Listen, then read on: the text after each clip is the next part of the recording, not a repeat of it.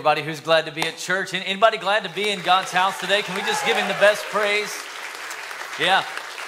I'm thankful that you're here, glad you're in church, and to everybody who's on the other side of the camera today too, we're glad you're with us wherever you're watching from, and especially our 4:30 service. I want to say thank you for making that your church home, the service that you go to. Thank you so much for being a part of what God is doing here. Come on, church like never before. Can we just put our hands together for everybody on the other side today?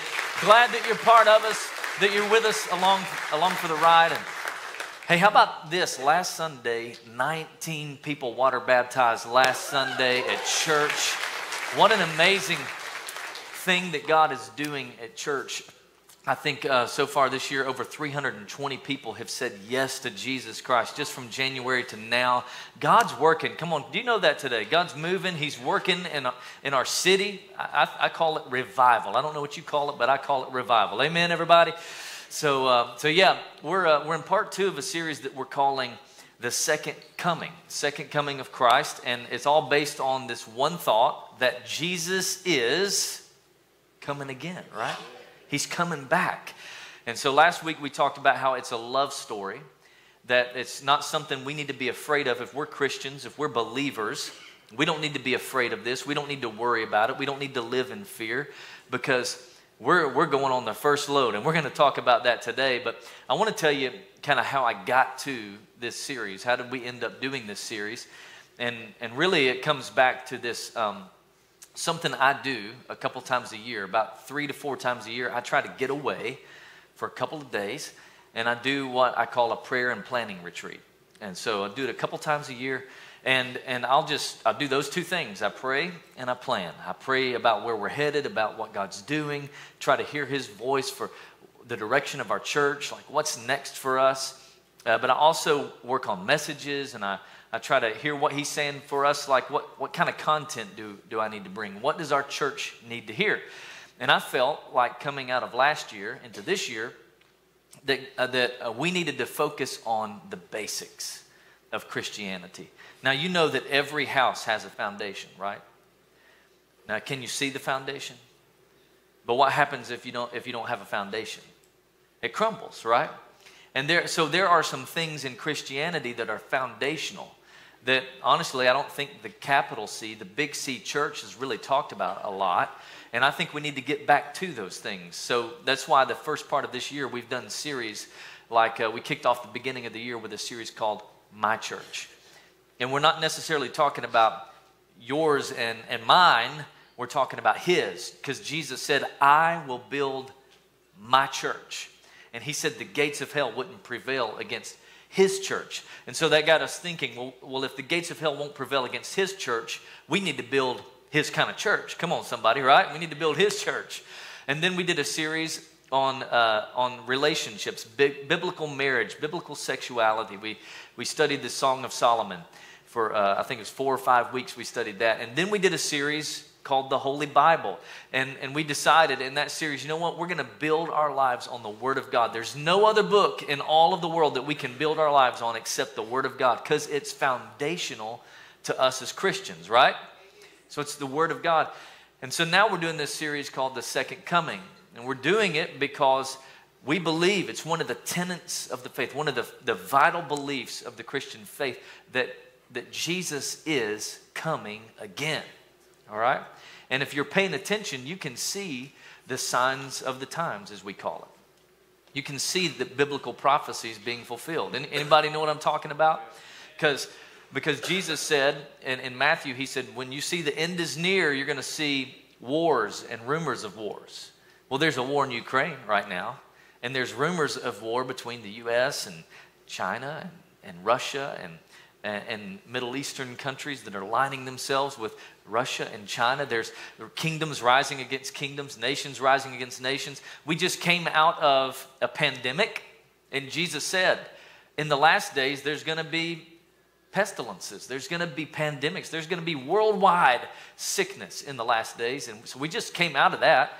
And so if we're paying attention, then we can see the signs of the times. We know that the end is near. So the Bible is about 30% prophecy, and of that prophecy, a big part of that 30% is end times prophecy, that Jesus is coming again, that we need to be paying attention to. And so, so the problem is that a lot of times when you talk about end times, it strikes fear in people. And they're afraid, they're worried about the future, they're worried about what might be, what could happen. And so I just want to remind you that if you're a believer, you don't have to be afraid. Come on, somebody. It's not the worst news, it's the best news for you if you're a believer. So, and I believe that because Jesus said so in John chapter 14. And there's a lot of imagery here in this passage of Scripture that I'm not going to get to today. And I've already been thinking I might have to add a few weeks to this series because there's too much content to get through. All right, I'm gonna have to teach on a little bit more if that's okay, because there's so much imagery here about what Jesus was saying and in a context that we don't understand in our culture. All right, but this is our theme verse for the series, and Jesus says about the end times, about all that's going to happen. Don't let your hearts be troubled. Don't be afraid about it. Don't worry about this. You believe in God, believe in me. Because my Father's house has many rooms. And if that were not so, would I have told you that I'm going away? Would I lie to you, Jesus says? Would I lie and tell you I'm going to do something if I'm not going to do it? I'm going to prepare a place for you. And if I go prepare a place for you, he says, I will come back. By the way, this is the rapture. I will come back and take you to be with me, that you also may be where I am. All right. So this is we're going to study a little bit more about this through the series, but it's our theme verse. And as you read that, I don't know about you, but I don't see a motivation based on wrath and judgment and taking out the Antichrist. What I see is that Jesus wants to be with his bride. Jesus wants to be with his church. Does anybody else see that today? I see that. I see that when I read that. So last week we talked about why. Why is Jesus coming again? Today we're going to talk about what's going to happen in the book of Revelation. There's 6 big events we're going to talk about. Next week, we're going to talk about how do we prepare for the second coming? How do we prepare for these end times that we're living in? And then the end, or at least for right now, week number 4 is going to be the signs of the times. Like, how do we know? When is this going to happen? What are the signs that these things are going to happen? So today, what I'm going to do is I'm going to attempt to give you the book of Revelation in about 30 minutes. All right? I'm going to attempt to give you the entire book of Revelation in the next 30 to 35 minutes. And I'm going to skip. I can't go into all the details because there's way too many of them. So I'm going to hit the high points, and I'm going to help you understand. I'm going to put the cookies on the bottom shelf. Everybody gets cookies today. Everybody can understand what I'm talking about today. So before I do that, I'm going to tell a joke because I can tell we're a little uptight today. We need to laugh, okay? We need to laugh. So y'all know I'm from East Tennessee, Rocky Top country. Like I love my Tennessee Vols, right? I grew up there, and in East Tennessee, where I grew up, it's not just part of the Bible Belt; it is the belt buckle of the Bible Belt. There's a church on every corner where I'm from. And so there's these 2 churches, Methodist and Baptist churches, that were across the street from each other. And one day the pastors were out. They were out holding signs. And the Baptist pastor, he's holding this sign that says, turn or burn, turn or burn. And he's out there he's giving every car that passes by, turn or burn. And then the Methodist pastor's across the street. He's saying, get right or get left. Get right or get left. And this car comes by. They roll their windows down. These guys stick their head out the windows and say, leave us alone, you bunch of religious freaks, you bunch of fanatics, charismaniacs. Leave us alone. They peel off, screech off, and just a few seconds later, they hear screeching tires and a big crash. And they looked at each other. The pastors looked at each other and said, maybe we should have just said, the bridge is out. Maybe we should have just been a little bit more clear, all right? So I'm thankful that God is clear for us. He gives us clear signs. He doesn't give them in crypto for us. He gives us clear signs. Aren't you thankful for that today? So let's dig in. Let's look at it, okay? So the book of Revelation, in the original Greek, is titled Apocalypsis. That's the original name of the book of Revelation in Greek, Apocalypsis. It's where we get our word apocalypse. I was talking to a man after an earlier service who said that his wife is from Brazil. Her Bible is in Portuguese, and the title of her book, Revelation, is Apocalypse. All right? And so it's where we get our word apocalypse as well. And it's called that because the book of Revelation is apocalyptic in nature. And what that means is it's a type of Jewish literature that uses symbolic imagery to communicate hope, not fear, not worry, not anxiety, not depression. This imagery is used to communicate hope that there is an ultimate triumph of God, everybody. That's what this book is really all about. And so the book of Revelation, or Apocalypse, simply means an unveiling of truth. John was writing this book to unveil truth to us. He's saying, there's some things that I know that you don't know, so I want to help you understand. I want to help you know what this is all about. And I'm giving you hope in hard times. That's what the book of Revelation does. Hope gives us hope for hard times. So John is not a stranger to Jesus. John was an apostle for Jesus. He worked closely with Jesus for 3 years at least. He wrote the book of John. He wrote 1st, 2nd, and 3rd John. He wrote the book of Revelation. He's often called John the Revelator. All right? And so he was close with Jesus. All of the other disciples and the apostles, they were preaching the gospel along with John all across Europe and Asia and the Middle East, and they were being arrested and even killed for their faith. And so they come to John and they try to kill John for his faith, for preaching the gospel, but he won't die. Literally, they cannot kill this guy, and so they exiled him to an island called Patmos, where he was on the chain gang. He was working a rock quarry. And it's actually a beautiful island, by the way, but that's where they sent prisoners in those days. And he's on the chain gang, cracking rocks. And one day while he's there, he has a vision. He sees Jesus. Jesus appears to him in his glorified body. Now, Jesus has already ascended to heaven. So he comes down and visits with John in this moment, and the Bible says he has eyes of fire, hair like wool. He has a two-edged sword that's coming out of his mouth, and he has feet of bronze. And when John sees Jesus, he passes out. He faints. Jesus wakes him up. Hey, it's okay. It's okay. Get back up. It's all going to be all right. And then for 21 chapters, John writes what he sees in this vision with Jesus. He writes it down and records it so that we could have it today, so that he could unveil the truth of the end times for us. And so there's 6 major events that happen in the book of Revelation. I'm going to give you the high points, and you can do some more study on your own. There's resources you can use. You can tune into a podcast called Tipping Point by Jimmy Evans. It's a great podcast. There's Dr. David Jeremiah, who's a great resource as well if you want to study more about this. But 6 things in the next 30 minutes or so, all right? So here we go. The first thing in your notes, the first big event is the church age, which we are living in right now. Okay, that's not the next thing that's going to happen. It's what's happening right now. So before anything else can happen, what's happening now in the church age has to happen. So the first 2 to 3 chapters of Revelation is the playbook for how we need to live in the end times, because John is writing letters to 7 churches, and he's giving these instruction to these 7 churches. He's telling them they're doing good. Jesus is actually writing or telling him this. John's writing it down. He says, hey, you're doing good here, but you need to work on this. You need to repent of these things.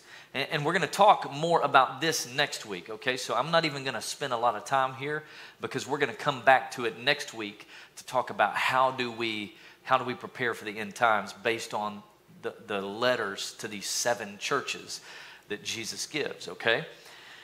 But he writes these 7 letters telling them, hey, here's what we need to do. Here's how you need to live. The end is coming, so here's how you need to repent. Here's how you need to get right. And these letters were written to 7 churches, but we believe that they are eternal in nature. we believe that they are written even to us today. Come on, somebody, because the rest of the Bible is written to us today. Okay, so it's something that we can learn and grow from every one of those letters. So, not going to spend time here. We'll get to it next week. But the reason we're going to talk about this is because most of the church isn't ready. In fact, Jesus said, and I'll probably talk about this one week, he said that about 50% of the church isn't ready. When he talked about the virgins, only half of them were ready. 50% of the church won't be ready in the last days. And we know that 100% of the world isn't ready because they don't believe in Jesus, because they haven't confessed him as Lord. And so we've got to be ready. By the way, that's why we give. It's why we serve. It's why we do outreaches. It's why we tithe. It's why we do what we do, so that we can take the gospel locally to Wichita Falls, nationally through church planting, and take it all around the world, telling people the good news of Jesus Christ. Come on, somebody. That's why we do it. It's because we need to help people know Jesus is coming. All right, so that's the age we're in now. We're going to talk more about that next week. But the next thing that's going to happen, is what we call the rapture of the church. And this is in Revelation 4, verse 1. It's also in John 14. I believe that's what Jesus is talking about in John 14. He talks about it in 1 Thessalonians 4. Talks about it in 1 Corinthians, I believe it is. And here in Revelation 4:1. What's the rapture of the church, Pastor Ben? Well, it's when Jesus comes back for his bride before anything else happens. Before I talk about anything else today, he comes back for his bride to take them to heaven to be with him. So before the terrible stuff, before the tribulation, before anything else, before that Antichrist, Jesus comes back for his church. We see it in 1 Thessalonians 4. He says that we're going to be caught up. And that Greek word for caught up is harpazo. It's suddenly snatched away. The Latin translation is raptere or rapturo, which means to be raptured, to be suddenly taken away. The church is going to be suddenly taken away. The believers in Jesus Christ will be suddenly raptured to heaven. And that's not a scary day, that's a blessed day. Come on, somebody. That's the best day for believers. So why do I believe that? Because Revelation 4:1 says it this way, that after this I looked, and there before me was a door standing open in heaven, and the voice I heard speaking to me like a trumpet said, "Come up here." And many theologians, so what we believe as a church is what's called dispensationalist interpretation, okay? That is our stance on this. That's the churchy word for it, okay? And so that means that we believe we're going before the tribulation. Why do I believe that? So because this is a symbol of the rapture. Well, how do you know, Pastor Ben? Here's one way. Think about it this way. In the first 3 chapters of Revelation, the word church is mentioned 18 times. After Revelation 4:1, it's not mentioned again in the book of Revelation. Why? Maybe the church is gone. Maybe they've been raptured. And maybe John is now writing to those about the tribulation. So think about it that way. That we've been raptured. That the word church isn't there because we ain't here. The church, that's why I titled today's message, "The Church Has Left the Building." Come on, somebody. We ain't here anymore, all right? So think about it. The rapture. Jesus, by the way, it's why we need to live being ready. Because we don't know when Jesus is coming back. Paul says it this way to the Thessalonians. We need to be ready because about times and dates, we don't know. We don't know the date and the time. And we don't need to write to you about that because you know very well that the day of the Lord is going to come like a what? Thief in the night. I don't know if has any thief ever told you when they were going to steal from you? 7 o'clock, I'll be there. No thief has ever said, let us know the date or the time. They just do it on their time whenever they want to. And Jesus isn't a thief, by the way, but what he's saying here is when you least expect it, when you're not counting on it to happen, He's going to come back, and that's why you have to be ready for his return, everybody, because you're not going to have time to be ready for his return when he returns. You're not going to have time to drop to your knees and ask him for forgiveness and ask him to, oh, I believe in you now. You're not going to have time for that. He comes like a thief in the night. So he goes on, Paul says that while people are saying peace and safety, destruction will come on them suddenly as labor pains on a pregnant woman, and they will not escape in that moment. The way Jesus writes about it in Matthew chapter 24, he says that it's going to be like this. The end times, the rapture, is going to be like two men working in the field. One is taken, the other one is left. Two women are working, grinding meal. One is taken, the other one is left. Two people are going to be asleep in bed. One is taken, and the other one is left. That's the rapture of the church. And he says, but you, brothers and sisters. Now, who are brothers and sisters? It's believers. It's people who have faith in Jesus Christ, who have confessed him as Lord. We're not in darkness. Do you know why you're not in darkness? Because I'm telling you about it right now. So you're not in darkness anymore. You can't ever say, nobody ever told me. I didn't know. So I'm not trying to keep you in the dark about this. I'm trying to help you know so that it doesn't come on you like a thief. So that you're prepared, so that you're ready when that day happens. For God did not appoint us believers to suffer wrath. So I'm escaping. I'm going on the rapture, everybody. But to receive salvation through our Lord Jesus Christ. So that's the next event that's going to happen, is a rapture that we don't know when it's going to happen.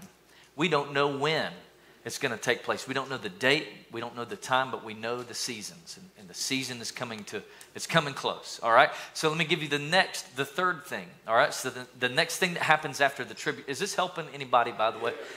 I know it's kind of studious today, but I'm just trying to help you understand it. The next thing that happens after the rapture is the tribulation.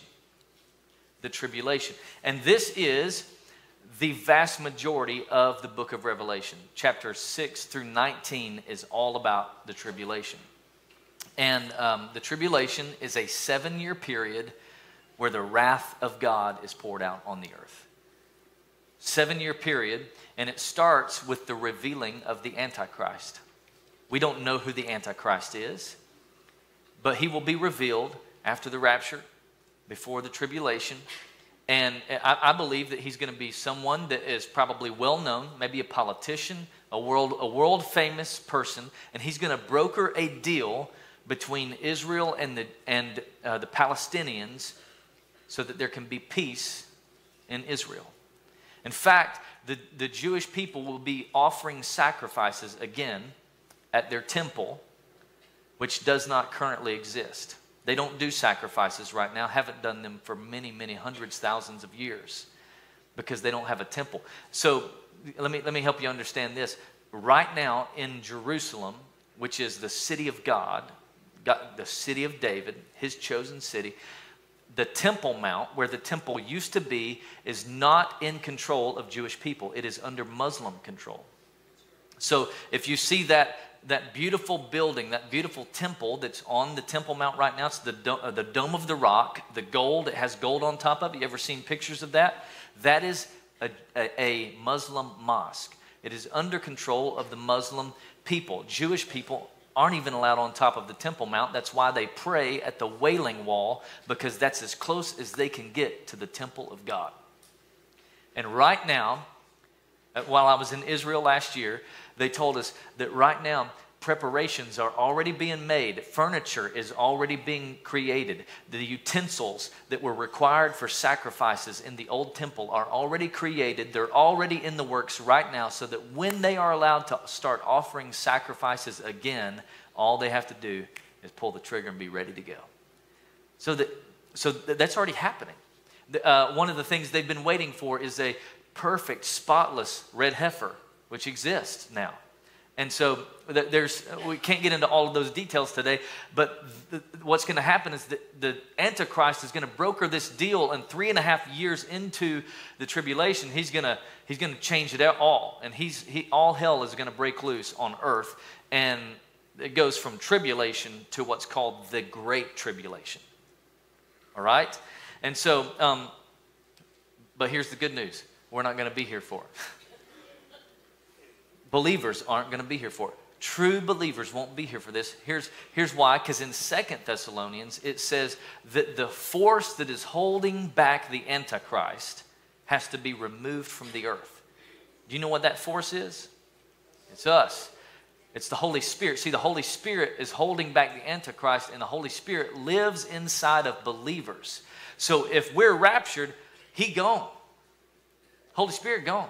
He's not here to hold back the Antichrist anymore, and now he can move into power. In fact, in Revelation 3:10, Jesus writes to the faithful church, and he says that because you have kept my commands, because you believe, because you kept persevering, I will keep you from. The Greek translation is I will keep you out of. Not I will protect you in, I will keep you out of the hour of trial which shall come upon the whole world to test those who dwell on the earth. We're not going to be here. That is a direct promise from God himself, from Jesus himself, that we going to be gone, everybody. Come on, somebody. That's good news right there. The church is raptured when the tribulation happens. Now, when you read chapter 6 through 19, it can be really confusing because it's kind of graphic. There's a lot of metaphors. Remember, it's apocalyptic, so there's a lot of symbolic imagery in the book of Revelation. There's beasts, there's dragons, there's eagles, there's all kinds of strange things that we don't necessarily understand. So put yourself in John's shoes. John is seeing the end of the world, perhaps the way we're seeing it right now. So think about this. John has never seen what a helicopter looks like. John doesn't know what a bomber is. John has no idea what a submarine looks like. He doesn't know what a missile is or what nuclear warfare is. And so he's seeing this the way we see it today. We take it for granted because we see pictures of this every day of our lives.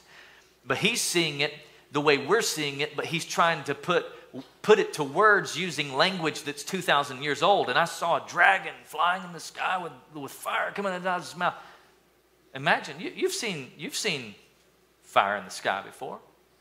It wasn't a dragon, it was missiles. It was aircraft, right? And so put yourself in his shoes as you read the end times, chapter 6 through 19. So if you want to study that, it's in 6 through 19. If you're thinking, I'm not planning on being here for that, so just tell me what I need to read. Read the first 3 chapters and then skip to chapter 19, okay? Because that's when the second coming of Christ happens. At the end of the tribulation, all right? And I want to be clear today and tell you that the rapture and the second coming are not the same thing. They're 2 different events. The rapture happens before the tribulation. The second coming of Jesus happens at the end of the tribulation, at the end of the battle of Armageddon, okay? So what's the difference between the rapture and the second coming? Let's talk about that. There's a new movie that came out a few months ago called Jesus Revolution. Anybody seen Jesus Revolution? Man, what a powerful movie. If you haven't seen it, watch it. It's awesome. I cried through the whole thing. I saw it twice. Cried through the whole thing because I was praying, Lord, do it again. Send revival like that again to America. So the movie is loosely based on the life of a true story of Pastor Greg Laurie, who pastors an incredible church in California. He was saved out of the Jesus movement. And here's what he says. Here's the difference that he would say is between the rapture and the second coming. All right, here's a couple thoughts. I think it's in your notes. Is that in the rapture, Jesus comes before judgment. He comes before the tribulation, before the judgment, but in the second coming, he returns with judgment. And we'll see that in just a moment, all right? And in the rapture, he comes as a thief in the night. The rest of the world's not going to see it because the church is raptured, but in the second coming, every eye will see him. Because he's on a white horse, all right? And then in the rapture, Jesus comes for his people. He comes back to get his people, but in the second coming, he returns with his people. We're going to be with him, and we're going to reign with Jesus, the Bible says, all right? So those are the differences there. One happens before the rapture, one happens after the tribulation. It's two different things, all right? So the second coming happens after the tribulation, at the end of the battle of Armageddon. So what's going to happen? In the valley of Megiddo in Israel, there's the nations of the world, led by, what many people believe, led by Russia and many other conspirators with Russia. They're going to tie together, they're going to join together with Middle Eastern countries, and they're going to descend on Israel to destroy Israel. You can read about that in Ezekiel. You see it in Revelation as well. And so at the end of it all, Jesus swoops down. He's got fire in his eyes and a sword in his hand, and he's riding a white horse across this land. He's calling out to you and me, will you ride with me? It's an old song I grew up on back in the day. It's called We Will Ride. We finna ride. We're going to ride with Jesus, all right? Because it says, I saw heaven standing open, and there before me was a man with a white horse, whose rider is called Faithful and True. Aren't you thankful that he's faithful and true? Come on, that's why Jesus said, I'm not lying to you. Do you think I would tell you one thing and change my mind? Why would I say I'm going away to prepare a place for you and then not do that? He's faithful and true to do that. And with justice, he judges and wages war. His eyes are like blazing fire. On his head are many crowns. He has a name written on him that nobody knows the name. Only he himself knows this name. And he is dressed in a robe dipped in blood. Do you know what blood that is? His blood. It's the blood that he shed on the cross. Because the Word of God says that without the shedding of blood, there is no remission of sins. You have to be washed in the blood of Jesus, figuratively, to be able to receive the cleansing from your sins. And so his robe's dipped in blood, and his name is the Word of God. Well, Pastor, I like Jesus. I love Jesus, but you just can't trust the Word of God. Then you don't like Jesus. How can you say that? Because if you don't like Jesus, how can you love Jesus without loving his Word? Because he is the Word. He's the Word of God. So you can't have a relationship with Jesus if you don't have a relationship with the Word. And you can't have a relationship with the Word and believe it without believing Jesus. He is the Word. He's one and the same. He's the Word of God. And the armies of heaven were following him, riding on white horses, talking about the angels.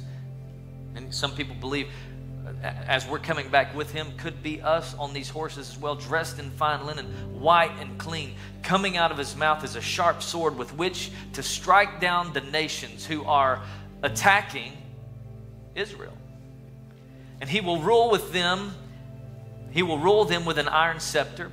And he treads the winepress of the fury of the wrath of God Almighty. And on his robe and on his thigh, he has this name written. It's the name King of Kings and the Lord of Lords. King of Kings and Lord of Lords. Nobody like the King of Kings and the Lord of Lords. Who's worthy to open up the scroll? The King of Kings and the Lord of Lords, the Lamb of God. Who's worthy to come and defeat all of the armies in the battle of Armageddon? The King of Kings and the Lord of Lords. Who's worthy to come back riding on a white horse with fire in his eyes and a sword in his hand? The King of Kings and the Lord of Lords. That's who's worthy to do it. And so Jesus comes in at the end of the battle of Armageddon. He wipes out all of the enemy armies. He brings us with him, and we rule and we reign. He casts Satan into the lake of fire for 1,000 years, and we reign with him for what's called 1,000-year reign. It's 1,000-year reign. It's called the millennial reign. And there's more that you can read about after that. But the next big event after this, after the tribulation, after the second coming, is the great white throne judgment. Great white throne. All right?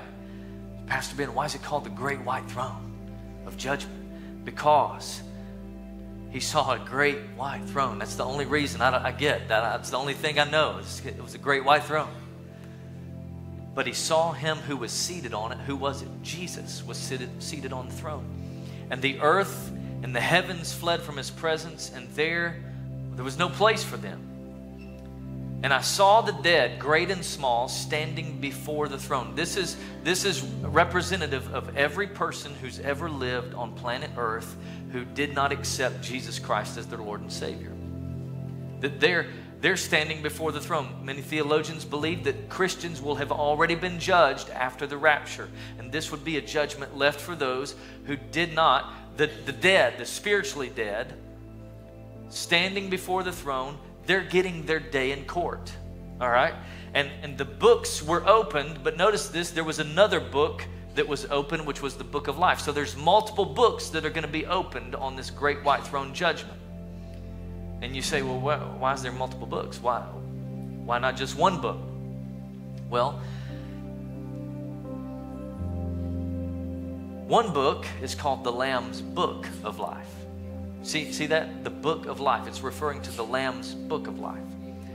And for every person who has ever accepted Jesus Christ as their personal Savior, every person who's ever made Jesus Christ the Lord of their life, your name was written in the Lamb's book of life the moment you made a decision to follow Jesus Christ. And what that means is, because your name is in the Lamb's book of life, that means that you have been bought and paid for with the blood of Jesus Christ. Your sins are forgiven. You're clean before him in the name of Jesus. But what about the books? Why are there books?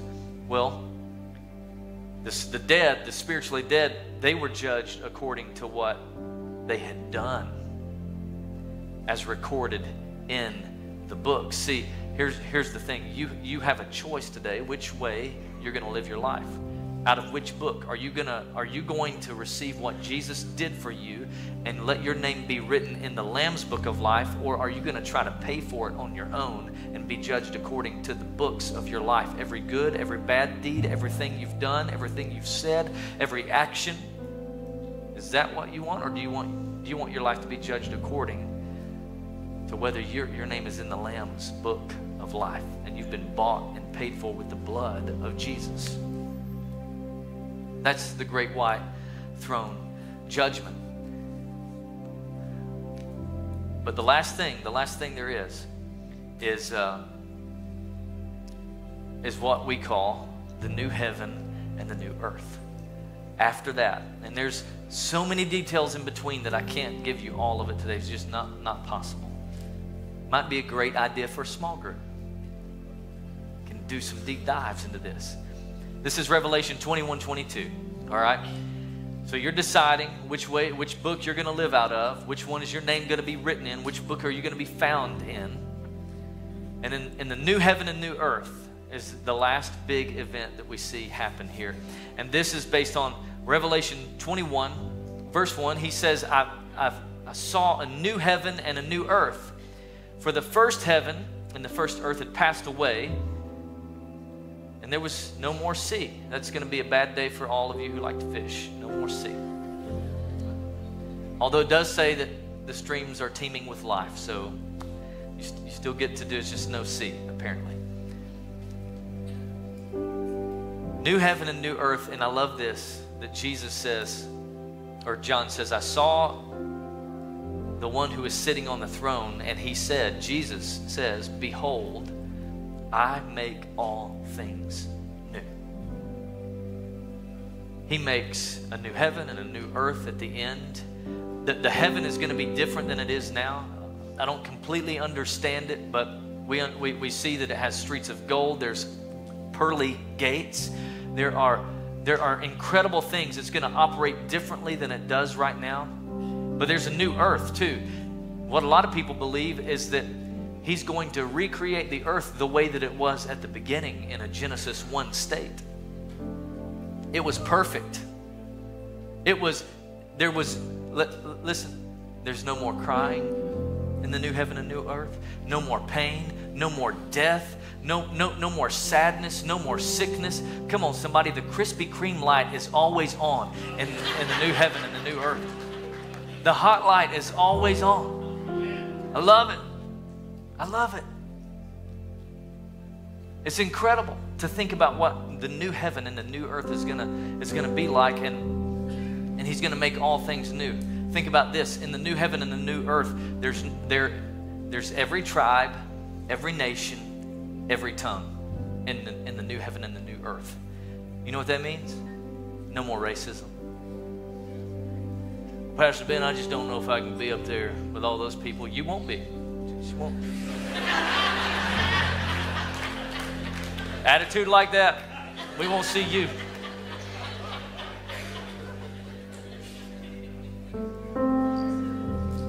I'm joking, but I'm serious too. I think God would just be like, bro, you just get on out. It's like, we don't have any room for you here. So he makes all things new. And we live in such a tainted world, it's such a tainted place. But there's also beauty in the brokenness, right?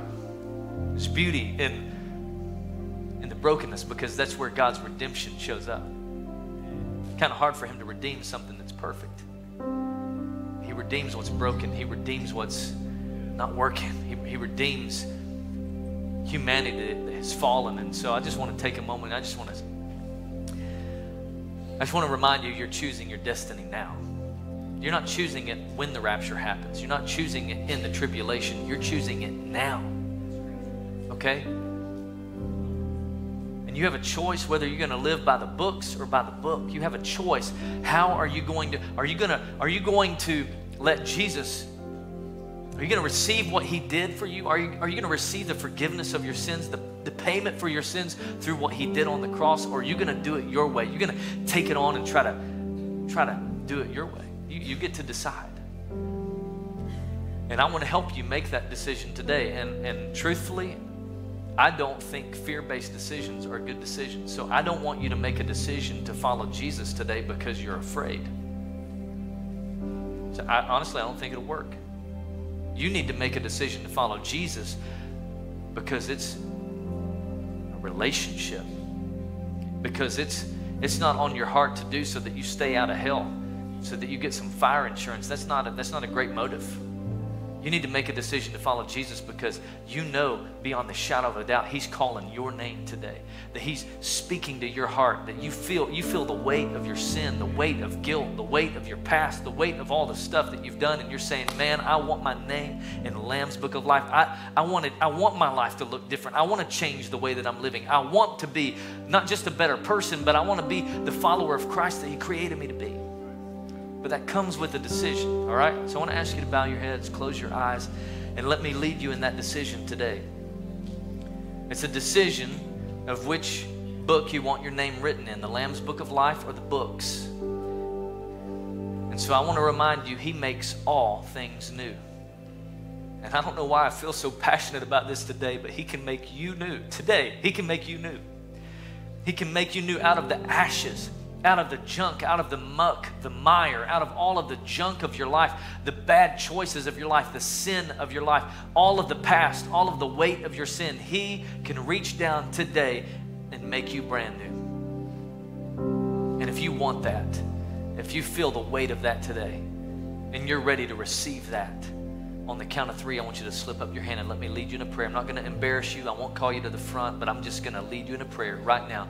If you'd say, that's me. 1, 2, 3. I'm ready to go all in today. 1, 2, 3, 4, 5, 6, 7, 8, 9, 10, 11. Who else would say that's me, Ben? I'm ready to go all in. Anybody else? 12, 13, 14, 15, 16, 17, 18, 19. Anybody else would say that's me? I'm proud of every hand that's up, every one of you.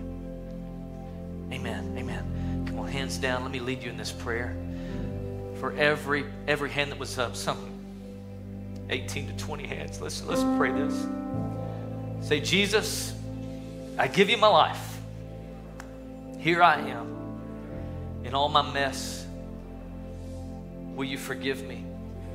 Cleanse me. Wash me in your blood. Make me white as snow. Cleanse me from sin, impurities. Today, I make you a confession that you're my Lord. You're my Savior. I invite you to lead me, guide me, direct me. Be my Lord and Savior. And from this day forward, I will follow you the best that I know how. In Jesus' name, amen. Amen.